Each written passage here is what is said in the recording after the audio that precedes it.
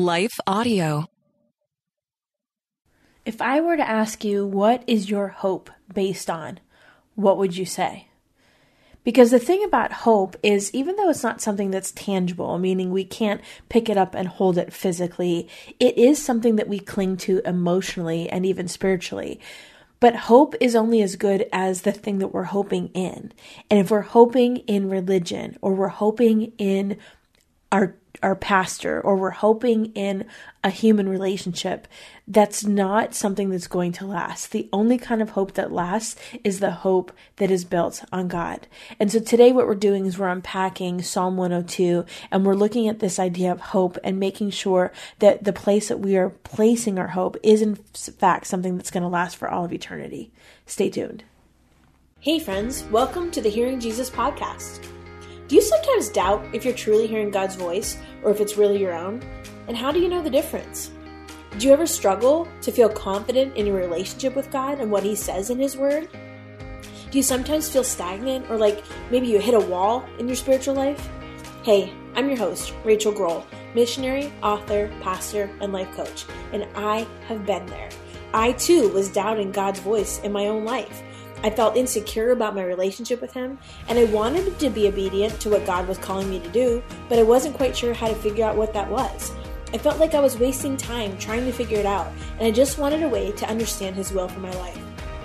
The answer for me was found in the pages of the Scriptures, as I learned how to understand what they were actually saying.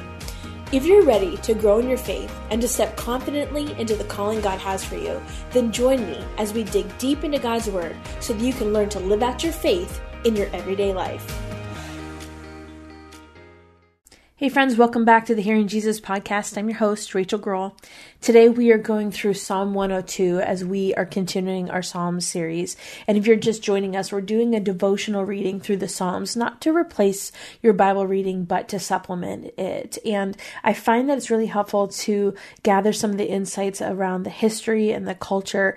That helps me understand things so much better, because while the Bible was written for us, it was not written to us. And so sometimes, because it was written to an original audience that lived in a different time frame and a different space, there's so many things about what they knew to be true that is lost on us unless we do a little bit of studying.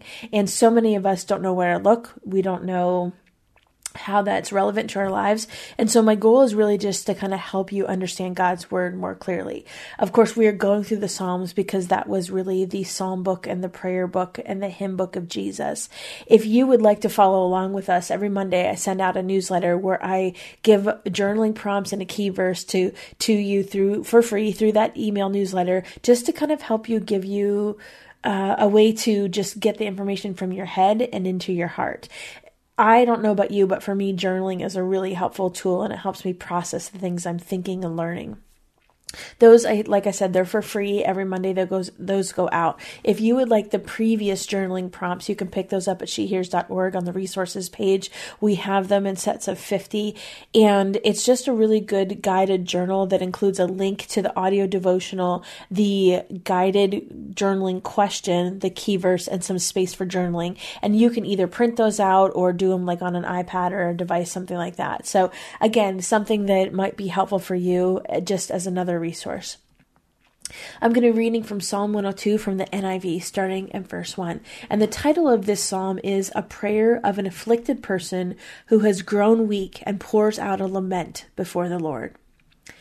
Hear my prayer, Lord. Let my cry for help come to you. Do not hide your face from me when I am in distress. Turn your ear to me when I call. Answer quickly.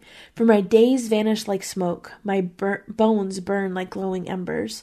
My heart is blighted and withered like glass.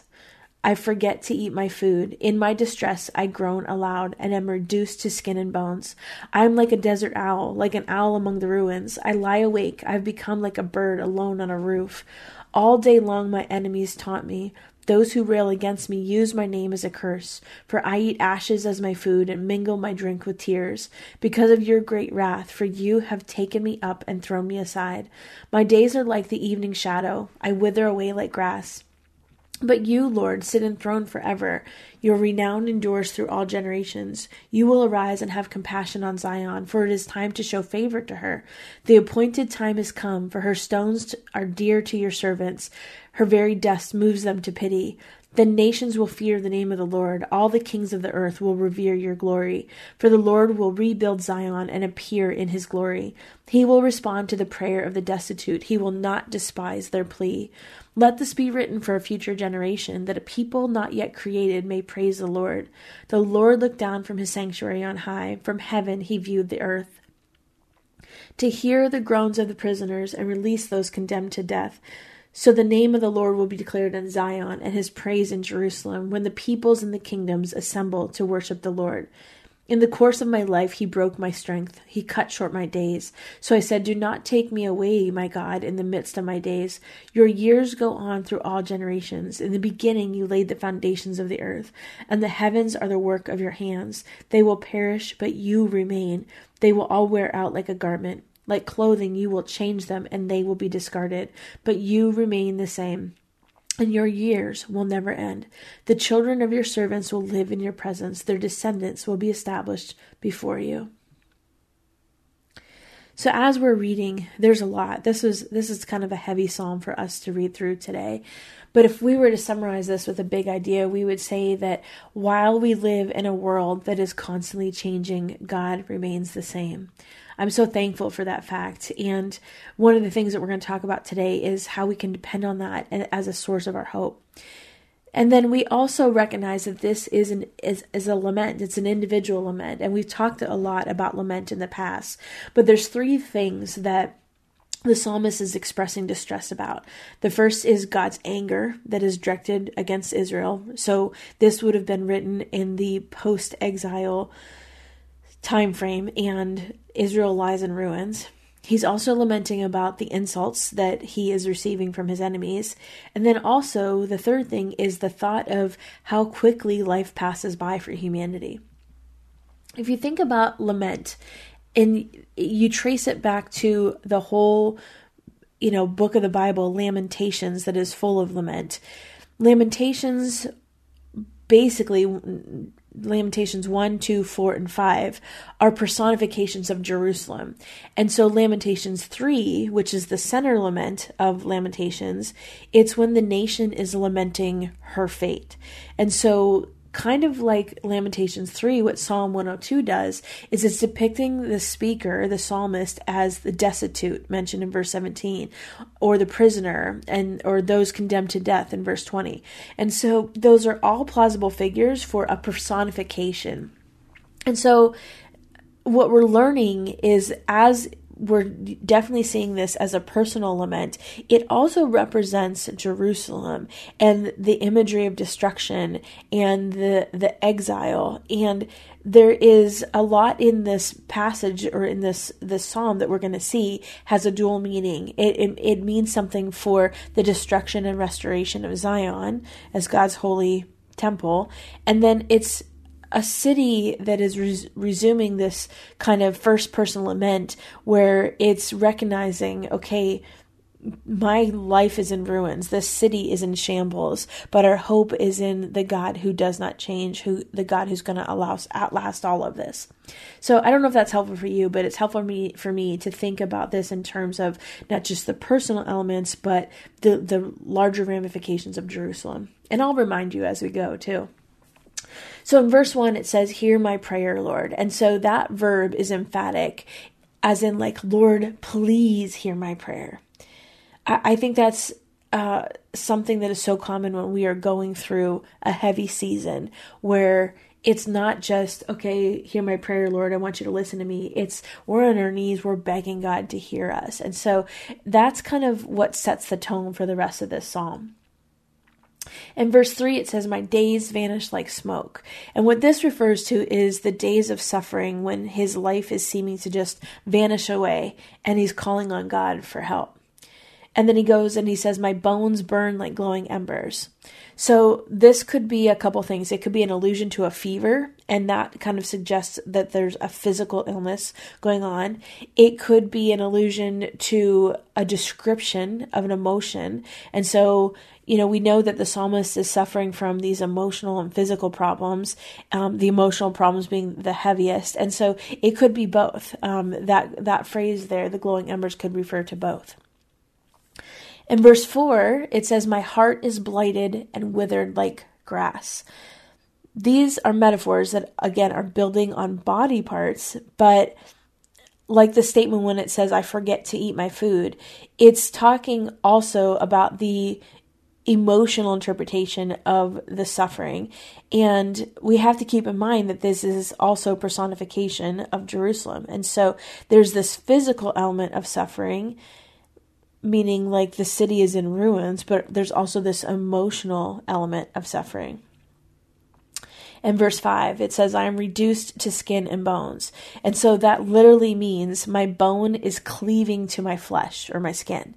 And so while that sounds like a physical disease, he's also speaking from a place of grief. And if you've ever walked through grief, you know that that can also cause us to be emaciated. Grief is something that impacts our bodies as well as our spirits and our emotions.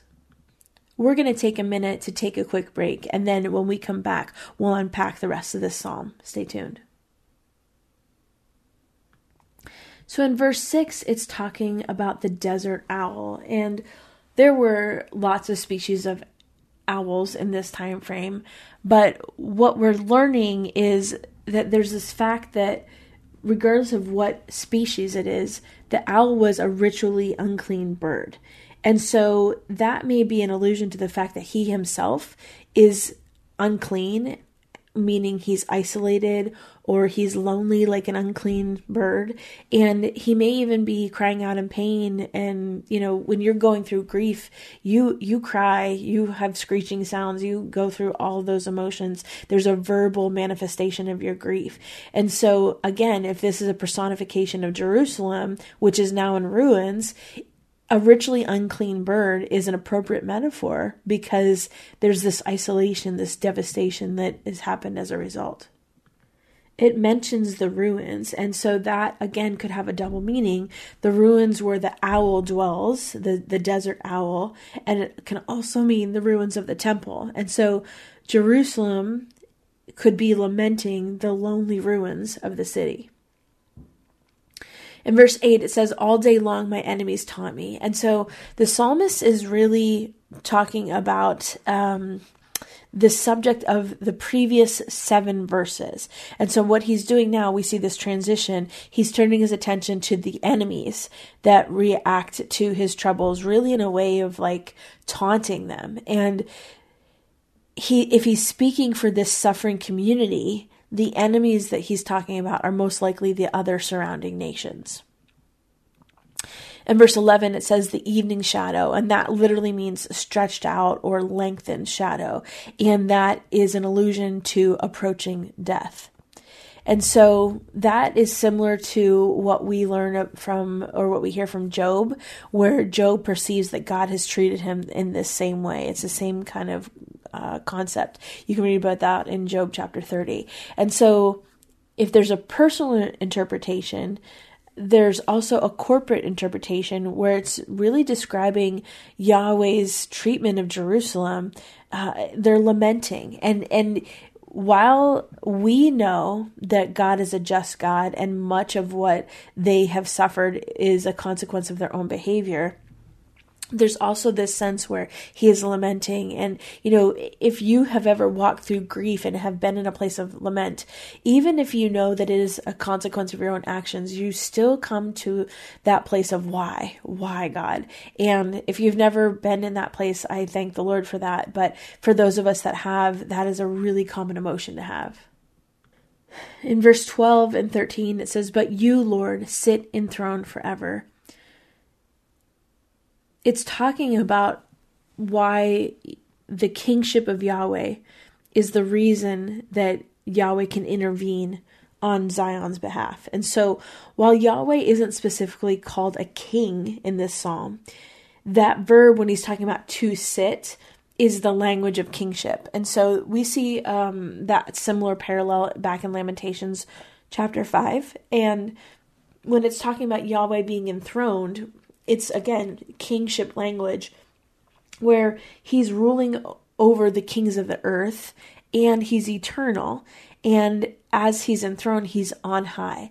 And so the language of Yahweh's kingship throughout all of Book 4 of the Psalms is part of this strategy where we're shifting this emphasis from David's dynasty, his failed dynasty, to Yahweh's kingship, which is the kingship that's going to last for eternity. And the reason why we look forward to Jesus as the coming and ultimate king. In verse 15, it says, the nations will fear the name of the Lord. And so the subject now, again, is transitioning to the nations. And for the nations that fear the name of the Lord, it's because Yahweh can restore Zion. And those surrounding nations can see that, and they recognize Yahweh's power, God's power. In verse 18, it says, let this be written for a future generation. And so this is this concept that was so powerful for them. And it's really powerful for us too, writing down what God has done, because that's a way to remember and help the future generations know that God has acted on their behalf throughout history, which I think there's a lot of application for us today for that. In verses 20 through 22, it says, release those that are condemned to death. So that word this in verse 18 is referring to these three events mentioned here in these verses. So it's mentioning this means the release of the exiles, it means the restoration of Jerusalem, and it means the restoration of the temple. In verses 23 and 24, it talks about, in the course of my life, he broke my strength. And that literally means he afflicted me in the way of my strength. So if the city is speaking, if this is a personification of the city is saying that the Lord has cut her life short in her prime. And so this prayer is comparing the psalmist's years, which are being cut short, to Yahweh's years, which are going to, of course, endure throughout all the generations, that, he's everlasting. So it's a comparison of how quickly the things of this earth, whether it is the psalmist's personal life or the prime of the city, how quickly those things are cut short in comparison to how eternal God is. In 25 through 27, it talks about in the beginning. So, of course, that's a allusion to creation. And so because God created the heavens and earth, he also controls them. But it's important to remember that they're not eternal. God is eternal, but the earth, humankind, humanity, the thing that is created as the Creator has created his creation is not eternal. God still controls the creation. And then finally in verse 28, it says, the children of your servants will live in your presence. So we have to read this in light of the other verses in this passage, where we observe that the God who created the heavens has also looked down from this sanctuary, his throne on high. And then he's had compassion on the prisoners and those that were condemned to death. And so he is, of course, we know eternal and he's omnipotent, but he still has pity on his creation, this humanity. And even though they're guilty, even though much of what they're experiencing now is a consequence of their own actions, he still is moved by mercy and compassion. And so that phrase, in your presence, in the second half of the verse, could be an allusion to the new temple. And so the sense of the text is really about the security for future generations. So the children of your servants will dwell securely, and your descendants will be established before you. That is really just this idea of there's something to look forward to because of God's nature. He's going to have compassion on us. And then eventually, what do we know? We know that eventually he sends Jesus. So we come back to this idea of hope. We know that God does not change. God is eternal. And so that provides us this stability in this world that is constantly changing, in the things that we lament and we grieve over. That is what is becoming our hope for the future. Because hope has to be based on something. Otherwise, it's a false hope. If I put all my hope in a person, what happens when that person messes up? That's a false hope. If I put my hope in my career, what happens when the company downsizes or, COVID happens and everybody's locked inside their houses? That's a false hope. We have to make sure that while hope doesn't have to be something tangible that you can hold on to, it has to be substantial. It has to be based on something that's real. And so this psalm really leans into this idea of hope in God's character, because that does not change. And so even eventually, if this earth wears away and it is, we know it's temporary, God will remain and he has no end. And so our hope is placed in the God that does not change, in the God that will last, in a God that is eternal, in a God that loves us, in a God that has mercy on us, in a God that restores and redeems all things. So given that insight, I'm going to go back and I'm going to read starting at verse 1. Hear my prayer, Lord. Let my cry for help come to you. Do not hide your face from me when I am in distress. Turn your ear to me when I call. Answer me quickly. For my days vanish like smoke. My bones burn like glowing embers. My heart is blighted and withered like grass. I forget to eat my food. In my distress, I groan aloud and am reduced to skin and bones. I am like a desert owl, like an owl among the ruins. I lie awake. I've become like a bird alone on a roof. All day long, my enemies taunt me. Those who rail against me use my name as a curse. For I eat ashes as my food and mingle my drink with tears because of your great wrath. For you have taken me up and thrown me aside. My days are like the evening shadow. I wither away like grass. But you, Lord, sit enthroned forever. Your renown endures through all generations. You will arise and have compassion on Zion, for it is time to show favor to her. The appointed time has come. For her stones are dear to your servants. Her dust moves them to pity. The nations will fear the name of the Lord. All the kings of the earth will revere your glory. For the Lord will rebuild Zion and appear in his glory. He will respond to the prayer of the destitute. He will not despise their plea. Let this be written for a future generation, that a people not yet created may praise the Lord. The Lord looked down from his sanctuary on high. From heaven he viewed the earth, to hear the groans of the prisoners and release those condemned to death. So the name of the Lord will be declared in Zion, and his praise in Jerusalem, when the peoples and the kingdoms assemble to worship the Lord.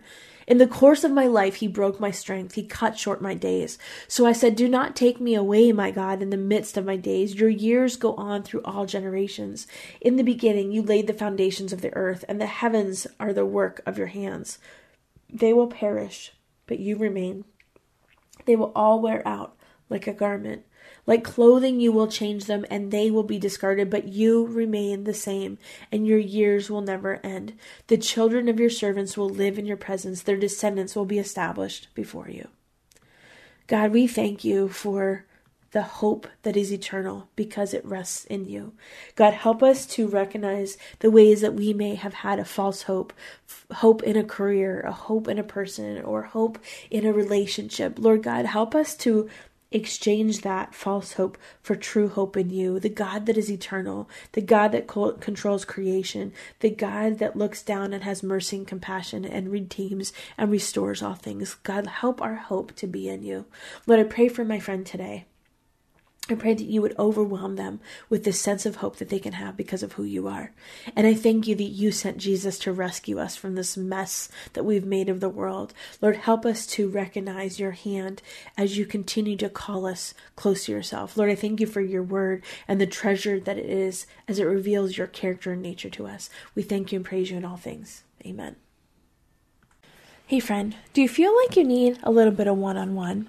I don't know about you, but sometimes when I go through the scriptures or I go through the biblical concepts, I find myself thinking, okay, but how do I actually apply that in my life? Or If you've come to this podcast, it's likely because you desire to hear Jesus more clearly, to be confident in what he's saying in your life, the way he's leading you. I want you to know that I offer life coaching and spiritual direction. And while the two are similar, they're also kind of different. Life coaching is when we set goals and I help hold you accountable and help break those down into bite-sized, manageable pieces to help you achieve those goals. But spiritual direction takes it one step further. We invite Jesus into the process. And through spiritual direction, the goal of that really is to help you hear God's voice more clearly. And so there's things that we will do like prayer projects and spiritual gifts testing and a life map and all sorts of things to help you get to a place where you can see this thread of redemption that God has woven throughout your life. And then also to set you up so that you can hear God's voice for yourself. Because ultimately, the reason why I do the podcast and I write the books and I have all the resources available is because I want you to settle into this place where you are confident in knowing the difference between God's voice, your own voice, and the enemy's voice. So if that sounds like something that you would like to do, life coaching right now runs about $97 for an hour, and that's for one person. I also have group rates available. And if you want to schedule that, it's if you go to shehears.org, you can go, there's a Calendly link where it says work with me, and you can set up a time that works for you. I would count it an honor and a privilege to be able to walk alongside of you in that process. I want to take just a second to thank the team at Life Audio for their partnership with us on the podcast. If you go to lifeaudio.com, you'll find dozens of other faith-centered podcasts in their network. They've got shows about prayer, Bible study, parenting, and more.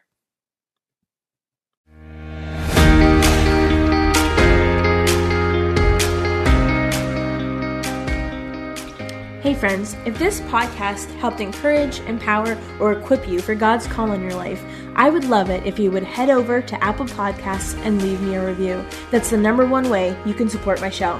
You can also join our free Facebook community or Instagram page where I share inspirational tips, resources, and prayer throughout the week. Hey, I want you to know I'm praying for you this week. Know that you are loved, you are cherished, and you are His.